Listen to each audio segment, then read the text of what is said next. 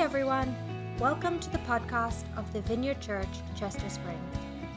We invite you to join our mission to love like Jesus, and you can connect with us on social media or visit our website, csvineyard.org. Now for this week's talk, brought to you by co-lead pastor Amos Grunendijk. Well, good morning, friends. You guys can have a seat. Welcome to the Vineyard. My name is Amos. I'm one of the lead pastors here, and if this is your first time, really glad you came to check it out. We know it takes a lot of bravery to come to a new place, and if you haven't done so yet or before, I'd recommend going to the website and filling out one of our digital connect cards. It helps us invite you, include you, communicate with you, and I mean, there's just, I think, a lot of cool things about being in relationship with people in a spiritual community. And that's kind of the theme of the day today. Today is Partnership Sunday. It's something we do every year. Why do we do partnership every year? Well, for us, at least, we don't want the commitment that we make to each other to become like old and dusty or forget kind of the core things that it means to be here, like a committed part of the Vineyard Church. Or if you're new and you want to know what it means to say, yes, I'm in, after you've heard a little bit about what is this place all about, it gives you a chance to sort of jump on the on-ramp. And we ask for a 1-year commitment. So it's not like you say, I am in with the Vineyard Church for the rest of my days, but maybe I'm committed enough to say, I'm ready to try on what it means to be just part of this community. And we call that partnership. Some churches might call it membership, but I'd like to frame it in terms of this quote by Mark Sayers, which is not new to our church. I've read it before. It is a mirage to think that you can have community without commitment, faith without discipleship, or the kingdom without the king. In other words, that deep need we have for belonging doesn't come without making promises to each other. Promises that none of us keep perfectly, but we do our best to live up to. That's one of the big differences between social media and church. On social media, you don't have any sense of commitment. You haven't said, I am going to agree to live this certain way or have this be a certain set of values. You haven't agreed to be kind to each other. But here at the Vineyard, one of the things we ask you to do, for instance, is to, if you're offended, move toward the person. I shouldn't say if you're offended. When you're offended by someone, or if you've realized that you've committed an offense against someone else, you move toward the person. So every year, this is the way that we say, yes, I'm in. We have a frame with the written out commitment here in the middle, and there's going to be an opportunity for you to sign this frame out in the lobby at the conclusion of the service. And we'll leave it out a couple weeks if you're viewing online and didn't make it today, or if you're online just in a regular way right now because of COVID. What we'll do is we'll send out a text to everybody who's like a regular attender here at the Vineyard, and you can just respond to that and say, yes, I'm in. And if we get really ambitious, we'll take that and do one of those Microsoft Word things and make it kind of scripty, and we'll put it on there, and then you don't have to feel left out. That's how it's a weird time, isn't it? But I'm really glad that you're here or tuning in. What I want to do now, though, is a couple years ago we filmed a video of people who are committed to our church just reading through the commitment, and some of you guys have aged a little in the last 3 years. But some of you still look great. I'll leave that up to you. But anyway, take a listen. I'll be back. I am committed to our mission. I am committed to our mission. I am committed to our mission. I am committed to our mission. I am committed to our mission to love like Jesus. At the Vineyard Church, partnership is based on honest intentions, grace, love, and mutual respect. We don't want to micromanage each other's lives. We trust one another to keep our commitments consistently, not perfectly. We celebrate the mystery, that despite our diversity and brokenness, it is by grace that we are all part of Jesus' body. We believe commitment to a local church is an important step in your spiritual journey. It's our way of saying this is who we are, and your opportunity to say, yes, I will. I will love God. I trust Jesus to be the Lord of my life. This means I give up control and instead follow His Spirit and His desires for every aspect of my being. I will participate regularly in weekend services to cultivate my spiritual health through hearing, reading God's Word, worship, prayer, and relationships. I am committed to developing a lifestyle characterized by financial generosity. I will faithfully give to my church. I will prayerfully seek God's guidance about giving a percentage of income and give sacrificially when God serves me to give to additional needs or opportunities. I will find a place to serve at the Vineyard in a group or on Sunday. When I need help finding my place on the team, I will take initiative. I will love people. I will engage in authentic relationships both during and beyond Sunday service. I will let others into my life and turn to help carry their burdens. I will seriously consider joining a life group. I will create a culture of radical welcome by choosing to withhold judgment and assumptions about people's behavior and motivation. I will make the first move to pursue reconciliation when relationships break down. I will think the best of others and offer forgiveness to those who hurt or betray me. I will embrace the pain of loving people over the temptation to withdraw or express my feelings in passive-aggressive ways, like gossip and slander, even if it involves the Vineyard's leadership. I will intentionally invest in friendships with people who are not connected to a church, with those who are not yet following Jesus. I will show integrity, not hiding who I am, nor what God is doing in my life. I will love myself. I will base my identity in God's unconditional love for me, not on my performance or ability to earn His favor. I will love myself. I will grow in self-awareness by paying attention to my inner life so that it is shaped more and more by Jesus and His love. I am committed to self-care as a way to value myself like God does. I will work towards setting healthy boundaries in my life and taking seriously the command to rest each week. I will journey toward becoming whole in my mind, body, and emotions, rather than make excuses for my shortcomings. I will be honest about my flaws, hang-ups, and brokenness and invite Jesus into them.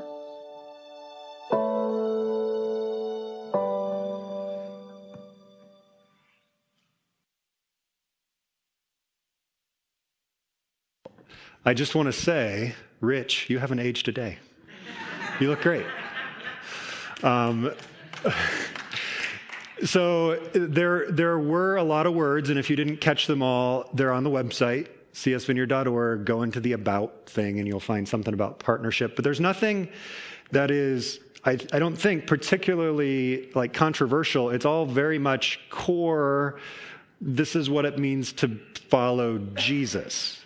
It's all flowing out of who Jesus is, what Jesus teaches, how the New Testament applies the teachings of Jesus to the local church. And so in a sense, saying yes to like the Vineyard Church, this community is simply saying yes to Jesus, following Him, and I'm going to do that with these people the best that I can. There are a couple partners, though, that we want to celebrate today who have really, I think, gone above and beyond in their commitment to our church, to the love that they've shown to people, to the way that they've served. And so you guys ever watch football? Any of you watch football?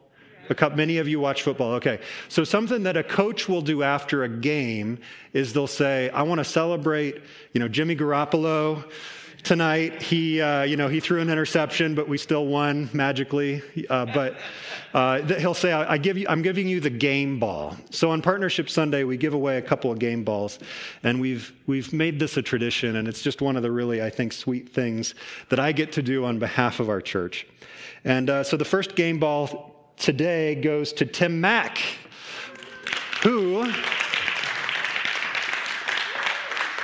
one of the amazing things about Tim Mack is he substitutes in Vineyard Kids more than anybody else I know. Like when there is an empty slot, he fills in.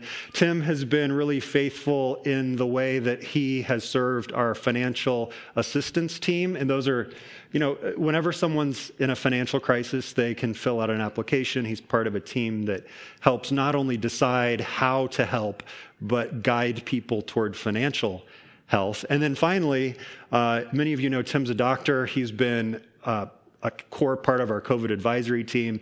So thank you, Tim, for all the ways you served. That doesn't even mention the painting you did in the kids' wing. So I don't know that I throw the ball any better than Jimmy Garoppolo, but boom. All right. Next game ball goes to a guy many of you know and love, Pat Baker. He serves quietly and faithfully, whether it's coming early to set up moon bounces. He cut carpet for hours and hours and hours. He helped manage some of the technical details of putting up the drywall. Remember how we tore down some walls in here? He's just such a faithful servant who has a great attitude and serves behind the scenes with gentleness and humility. Pat, you're going to have to get a little closer. I'm going to hit someone in the head. But can we just say thank you to Pat? Yeah. And finally, we've never done this before, but we're giving a ball to an entire family. The Murray family serves and serves and serves. They're generous people, like in their friendship, but also with their time. You see them on the stage playing pretty much all the instruments. Is there any instrument that you guys don't have covered? Ed, you show up. You just show up. You're the guy who shows up when people are looking for wisdom, for guidance, for love, for encouragement. People find you. And likewise, Maria, the way you serve our church, like words can't even express. Maria serves on our board of directors. Maria serves also as another medical doctor on our COVID advisory team.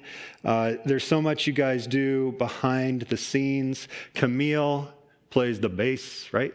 And Elijah, who's off at college, whenever he's around, it seems like he's on keys. Or what else does he play?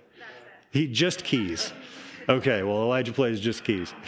But anyway, give a warm clap to the Murray family.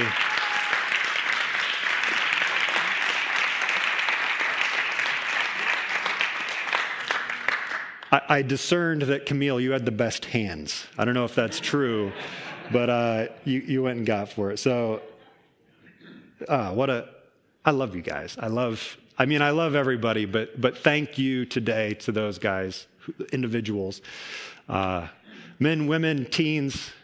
Elijah's not a teen anymore, is he? For a couple more months, okay. But young adults, thank you. I'd like to, at this point, just transition and invite the Holy Spirit to come, and we'll read from the scripture today. So Holy Spirit, come.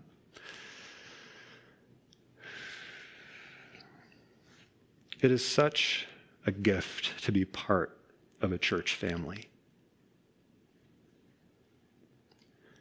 We actually believe that is an act of supernatural grace that you have brought us here.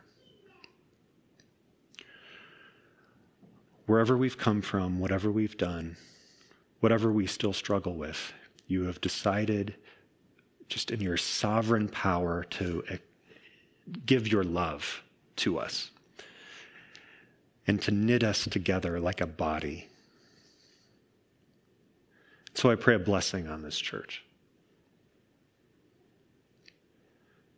For all those who are connected, guard their hearts, transform their minds, keep their bodies healthy, heal anything that is sick, whether it be a sick heart or a sick body, whether it be cancer or COVID. We pray that your power and presence would flow throughout this community and into the world.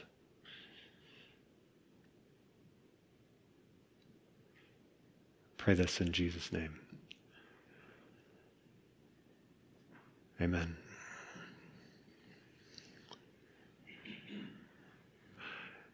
Let's start by opening up our Bibles. Restart by opening up our Bibles to Ephesians chapter 2. You may have brought your own. I encourage that, but there's also some spare Bibles in the back on those carts. And if you pick a Bible up off the cart, the page numbers will, be up on the screen too, so you can get there really quick.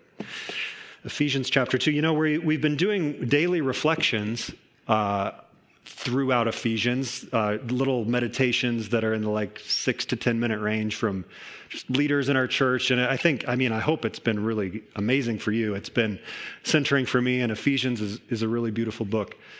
But before I read, I want to share something about myself. You guys maybe know this. Maybe you probably don't actually know this. I didn't wear the color green from 6th grade through maybe age 20. You know why I didn't wear the color green? Well, my first football memory was a sad one. I remember the 49ers losing to the Packers in 1996. My second football memory was also sad. I remember the 49ers losing to the Packers in 1997. And so I had this festering hate that I had in my heart toward the Green Bay Packers, football team from Wisconsin, in case you don't know. The Niners are from San Francisco. Can't explain why they're my team, but they just are my team. So anyway, at some point, I made peace with the Packers, decided it was better to be a lover, not a hater. And then I met a girl who was a Packers fan, which was difficult for me, but again, I had made peace. And something pretty amazing happened since marrying Allison. The Niners haven't lost a playoff game to the Packers since we've been married. Isn't that amazing? But the Niners beat the Packers kind of in a little upset last night. I don't know if you guys are watching, but kind of a big deal in my house. And Allison would have been here. She's just not feeling well. And so, maybe she's watching, maybe she's not. But anyway, I have a 2-year-old daughter now. Her name is Isla. And a couple days ago, I said, "Hey, Isla, who do you want to win the game? The 49ers or the Packers?" And you know what she said? Both of them. Now, that's not what happened. That wasn't on the table. But one of the things that presents a unique challenge when trying to form a community with Jesus at the center is that we believe, right, that we are saved by grace through faith. Everybody on board with that? Or is it that we are called and commanded to live holy lives, to live lives that are unique and different from kind of the cultural views or values, that have a certain unique way of loving, a unique sexual ethic, a unique way of relating to people? So is it that we are saved by grace through faith, or is it that we are called to live holy lives? Both of them. Both things are true. We are freely saved. We are freely invited to be in God's kingdom. And yet, to be a citizen of the kingdom means that we make Jesus our king, and that we give him our entire life, our whole way of being. It's a commitment to, for the rest of our lives, defer to him and try to live and love like him in all we do, no matter what. Even when the culture maybe has a different set of priorities for how to spend your money. All the stories that are being told on Netflix, all the values that are being taught on TV, cable news, and in our schools, we say, even though the current of what are maybe say American or cultural or secular values is all pulling us in a direction, we say as citizens of the kingdom, no, we're going to go with the king's way. we go the King's way. So let's look at how that plays out in Ephesians chapter 2. This is, I think this may be, I'll just say it is my favorite passage in all of the Bible. Really, the whole section from Ephesians 2, verse 1 to 10, but I'm going to start just in verse 8, because I'm going to read some other things too today. God saved you by his grace when you believed. That's that. You are saved by grace through faith. And you can't take credit for this. It is a gift from God. Salvation is not a reward for the good things we have done, so that none of us can boast about it. For we are God's masterpiece. This is this beautiful metaphor. We are God's masterpiece, his work of art. He has created us anew in Christ Jesus, so we can go do the good things he has planned for us long ago. So there's a lot of things in the Bible that we can say both of them are true. One thing that is definitely not true is that you are not saved by your good works. Did you catch that? We are saved by grace through faith, not by the good things we can do for God. We can't earn God's favor. But then, as soon as you get to verse 10, he has created us anew in Christ Jesus so that we can go do what? Good things. The good things flow out of this new life we have with Jesus. One of the interesting things is to ask is, what are these good things? And I don't think it's just generic good things, or even, God has planned that you go serve the food kitchen or the Chester Springs Food Bank next month, which we're going to do. Not just that, but actually a call to holy living. So when you find Paul talking about being holy, he's usually talking about the same thing when he's saying the good things. It's all about the new life that comes from Jesus. So, for instance, in Romans, it says, we want your whole being, your whole self to be as if it's a living sacrifice, holy or set apart, or submitted to the kingship of Jesus so that your life looks differently than it did before. In fact, if you were to look up just a few verses in chapter 2 of Ephesians, verses 1 to 3, it talks about that old way of living, that way you used to live. But then, verse 4, God is so rich in mercy, and he loved us so much that even though we were dead because of our sins, he gave us life when he raised Christ Jesus from the dead. So is it that we are saved by grace, or is it that we are commanded to live holy lives? Both of them. And just to kind of drive the point home a little further, all you have to do is flip the page to chapter 5, and we'll just start reading in verse 1, and we'll stop reading at verse 8, I guess.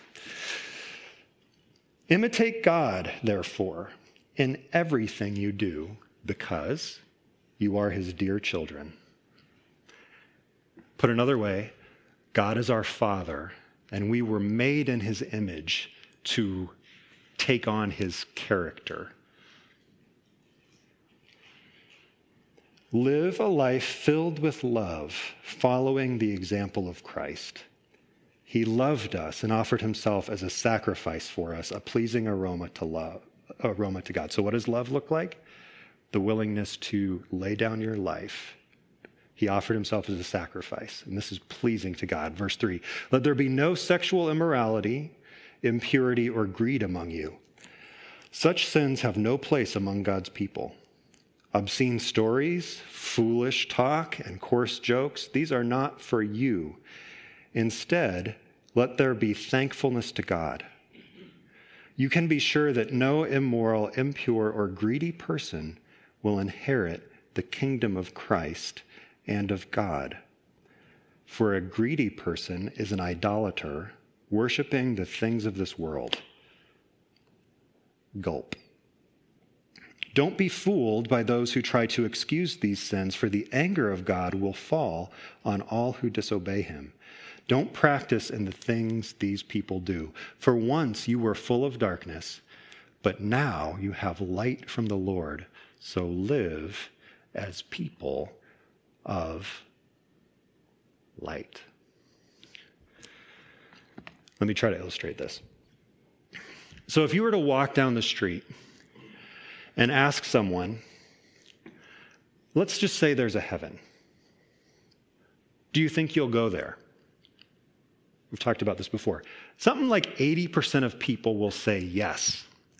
I will go to heaven. And if you ask that person why, you know what they'll say? Almost everybody will say, well, I'm living a pretty good life. You know, I try to treat people well. I'm not hurting anybody. I'm not like some people. In other words, there's this inherent judgment, and they're basing their salvation on what? Their good works. This is anti-Jesus. This is not the gospel. This is salvation through earning, through works. You are saved by grace, through faith. This is a gift from God. So if anybody asks you, do you think you'll go to heaven? You can say yes, but it's not because of me. It's because of the generosity of God. He is gracious. In fact, just to contrast the average person on the street, you know what Paul says about himself, the guy who wrote this? He says, of all sinners, I am the worst. And this shows just how patient God is. So it's rooting our salvation not in how we behave, but in our faith, which, by the way, a lot of times we hear the word faith, and because we live in this post-enlightenment kind of very rational world, we think, oh, we have to believe all the right things. Whereas actually the word faith is better translated trust. It's about putting our ultimate trust in God, trusting him for our salvation, but also trusting that he knows best, trusting that he knows how our life should go, which is not how we usually think. We usually think we know how to live our life best. And so if we end up in a conflict, we won't follow the Bible's prescription to go to the person and try to reconcile. It's also in the commitment, by the way. I bring that up because that's always a hot thing in every church, right? The tendency to gossip rather than reconcile. The tendency to either triangulate with someone who is not the person, like by bad-mouthing them, or like sometimes we triangulate on Facebook. It's like triangulate to the world, you know? I have an issue with this person. I won't give you their name, but you can probably figure it out. It's not Jesus' way. Trusting that even though it's hard, and even though sometimes it's uncomfortable, trusting that God's way is the best way, even if I can't make sense of it, even if it seems to make me happy to do things my way. Trusting that, choosing to submit to the authority of Jesus' kingship as revealed through the Bible. Now, another thing that can happen is, let's say you go up to your Christian friend and say, I love you. I have noticed, or I have experienced, that the way you're living your life right now, like the way that you're gossiping, the way that you're slandering that Facebook post, doesn't seem to line up with the heart or character of Jesus. And what will the kind of default response from that person be? Don't judge me. I'm saved by grace. I can, that also is anti-Jesus. That is anti-gospel. The reaction of, my life doesn't matter, or I can justify my own actions, I am the authority, bug off, is not the way of Jesus. There was somebody, one of the great Christian thinkers of the 20th century's name was Dietrich Bonhoeffer. You guys know this man? Yep. So he lived like kind of before and during the Nazi rise to power. He was a Lutheran pastor in Germany. And he says this: Salvation is free, but discipleship will cost you your whole life. And one of the things that was going on that allowed the evil of Nazi Germany to continue is what he called cheap grace. Paul comments on this in one of his letters. He said, so you say that I can keep on sinning so that grace may abound? Paul says, by no means. So your life doesn't really matter, you're saved by grace. One of the root causes of the evils of Nazi Germany was bad theology. I'm serious. Cheap grace let people turn their eyes away from the horrors of the genocide of the Jews in Germany. Now, how do we live this out? There's a couple of things here: the salvation by grace, the call to holy living. I see these as tensions, not to be resolved in one way or the other. So if you think of them as scales, if you only focus on the salvation by grace and not the kingship of Jesus, you end up with one set of problems. If you only focus on the kingship of Jesus and not grace, you end up with another set of problems. And so we're not going to resolve the tension.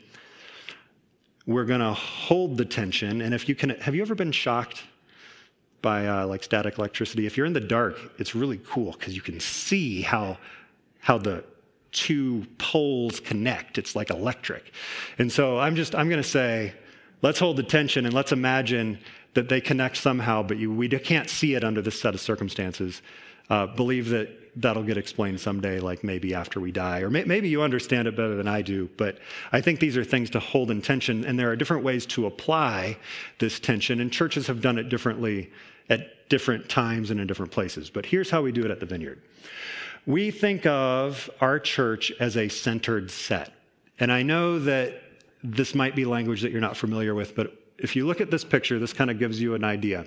There's two kinds of ways to group people. There's the bounded set. You draw a circle and you say you're either in or you're out. And the inness or the outness is usually based on a couple of things. The things you believe or the behaviors you exhibit, and then you can belong. And so it's not just churches that can operate as a bounded set, like the YMCA is a bounded set, or LA Fitness, now called, I don't know, Esporta? Anybody go there?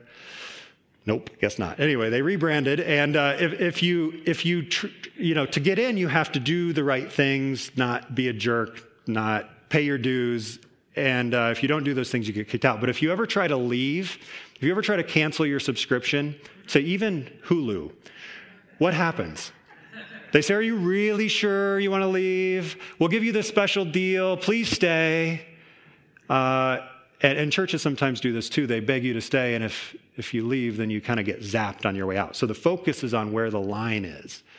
In a centered set, the inclusion is really all about direction and movement toward a center.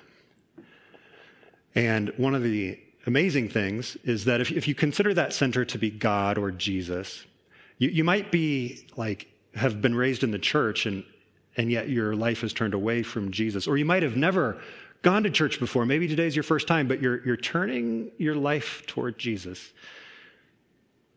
And you think maybe you want him to be the center of it. That's what's most important, direction and movement. And so in this church in particular, we have people coming from all over the place. Some of you are coming from Catholic backgrounds. Some of you are coming from Baptist backgrounds, Methodist, Reformed, Presbyterian, no church at all. And we're saying to each other, we belong.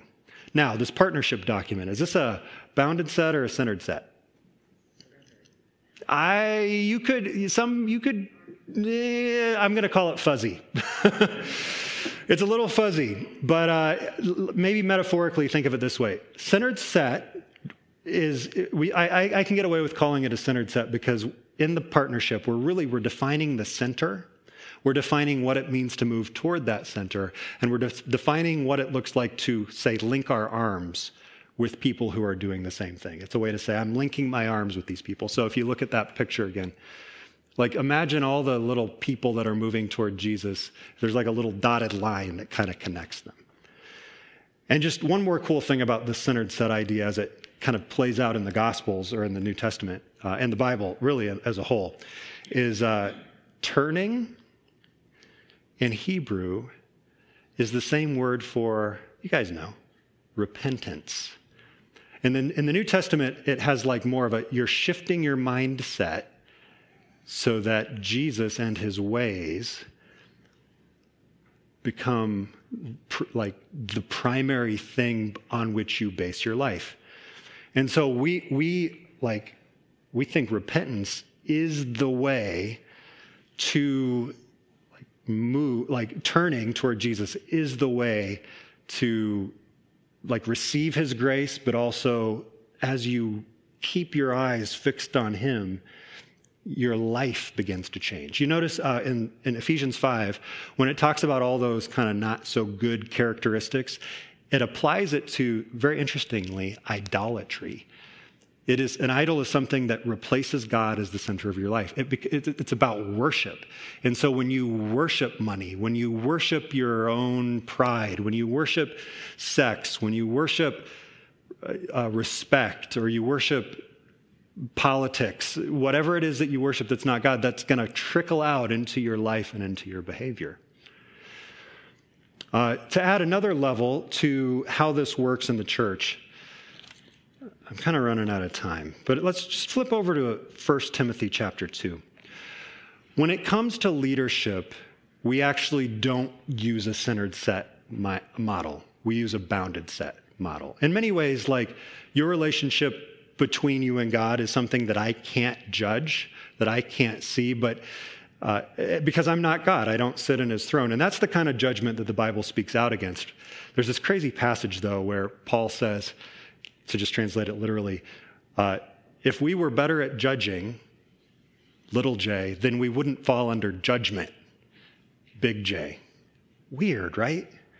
If we were, and another way to, a lot of the times it gets translated this way, if we were better at discerning, then we wouldn't be under God's judgment. But in 1 Timothy chapter 3, did I say chapter 2?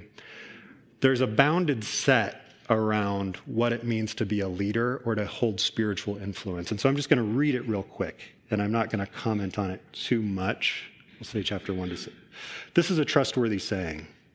If someone aspires to be a church leader, he desires an honorable position. So a church leader must be a man. We would include women. We see that modeled in the New Testament, whose life is above reproach, that being kind of the key word for leadership. It goes on to explain, he must be faithful to his wife. He must exercise self-control, live wisely, and have a good reputation. He must enjoy having guests in his home, and he must be able to teach. He must not be a heavy drinker or be violent. He must be gentle, not quarrelsome, and not love money. He must manage his own family well, having children who respect and obey him. And one of the interesting things is in that, if a man cannot manage his own household, how can he take care of God's church? And a lot of times you assume that it's the children who are misbehaving, but another way to interpret this, which I think is actually super compelling, is it's actually about not how the children behave when there's discipline happening, but how the parents behave. So it's a matter of how you're responding to their disobedience more than it is about their disobedience. Isn't that crazy? That makes sense to me. I have a very wild child. I love her so much. A church leader must not be a new believer because he might become proud and the devil would cause him to fall. Also, people outside, did I say through verse 8? Nope, through verse 6. That was something else. So in leadership, we have a bounded set, and there's a different commitment that takes things a little bit higher. And we've kind of recently discerned that leadership is not only for group leaders, like teaching in Vineyard Kids, that is a place of significant spiritual authority. Playing on this stage, leading people into a worshipful posture is a place of significant spiritual authority. And I actually think anybody can pray, but like in terms of prayer time, like you don't have to live this life above reproach in order to pray for someone at home. But like when you're praying here in the vineyard up front, you're like wearing the vineyard badge. Like in a very unique way, you're saying, I'm representing this group of people. And so the commitment level is higher. And no, like you can't be perfect. Anybody here perfect? No. Not me. Trust me. I am not perfect. I was a jerk just yesterday. And I was home all day. And so you kind of know. You can guess. It wasn't during the Packers game, though. I was very kind during the game. It was before the game. What am I saying? Okay, so what we're looking for and what hopefully gets reflected is, as a leader, just that, not that you're perfect, but that you're repentant, that you're moving toward Jesus at the center, that you have this life above reproach. And so while there are a lot of different ways to apply the tension of salvation by grace and a life above reproach, this is the way we say it. Like, if in this centered set of partnership, if you want to sign the thing, you're in. And if we're asking you to try to live life like Jesus has designed for you, but if you don't give to the church, or if you stop giving to the church, you're not going to get an angry phone call from anybody. and hopefully what will happen is, if you're moving toward relationship in the church, that you get like really warmly embraced. You guys have experienced that, right? And if you decide that this isn't your church home anymore, we don't zap you on your way out. We do just the opposite. Not just we, the pastors, but like we bless you. When people leave the church, I say, I desire like God's best for you. And I hope that what you're doing next is a place where you can grow and flourish spiritually, even if that means in a different church. Like I bless everybody who leaves. It happens. There's just things that happen. So one final scripture, and just further kind of crystallizing how this works out, is Titus chapter 2, verse 11. And here it says, this is also written by Paul, by the way, to a guy named Titus, who is a young pastor in a church. He says, "For the grace of God has been revealed, bringing salvation to all people. And we are instructed to turn from godless living and sinful pleasures. We should live in this evil world with wisdom, righteousness, and devotion to God, while we look forward with hope to that wonderful day when the glory of our great God and Savior, Jesus Christ, will be revealed. He gave his life to free us from every kind of sin, to cleanse us and to make us his very own people, totally committed to doing what? Good deeds."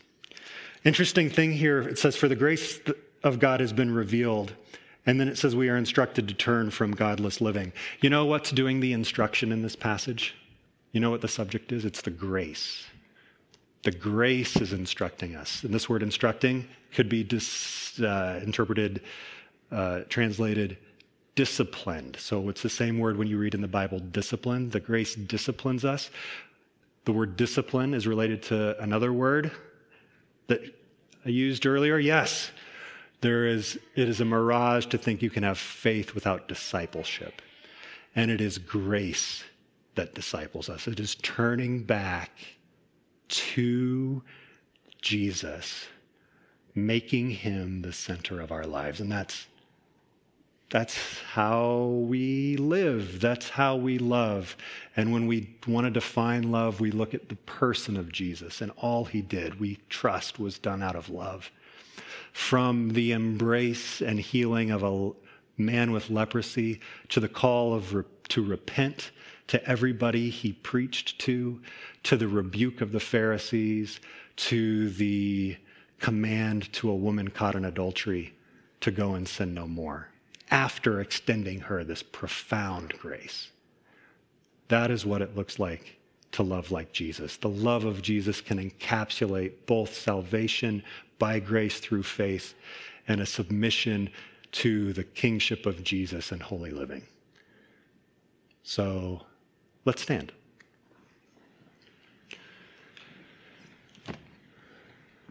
The worship team's coming forward. And we're just going to right now turn our hearts, turn our attention. One of the things that happens in worship is we're trying to point that heart in our chest back toward Jesus. And so we ask, Holy Spirit, that you would come and that you would meet us, that as we turn to you, you would speak to us. You would guide us, that we would repent, but that we would then experience your grace, that we would turn to you and see the smile on your face. Thank you for saving us. Thank you for loving us. Thank you for transforming us. So come, Holy Spirit. We worship you now. Amen. Thanks again for listening to the podcast of the Vineyard Church, Chester Springs. We hope you share this with your friends and family and subscribe on iTunes or wherever you get your podcasts. See you next time.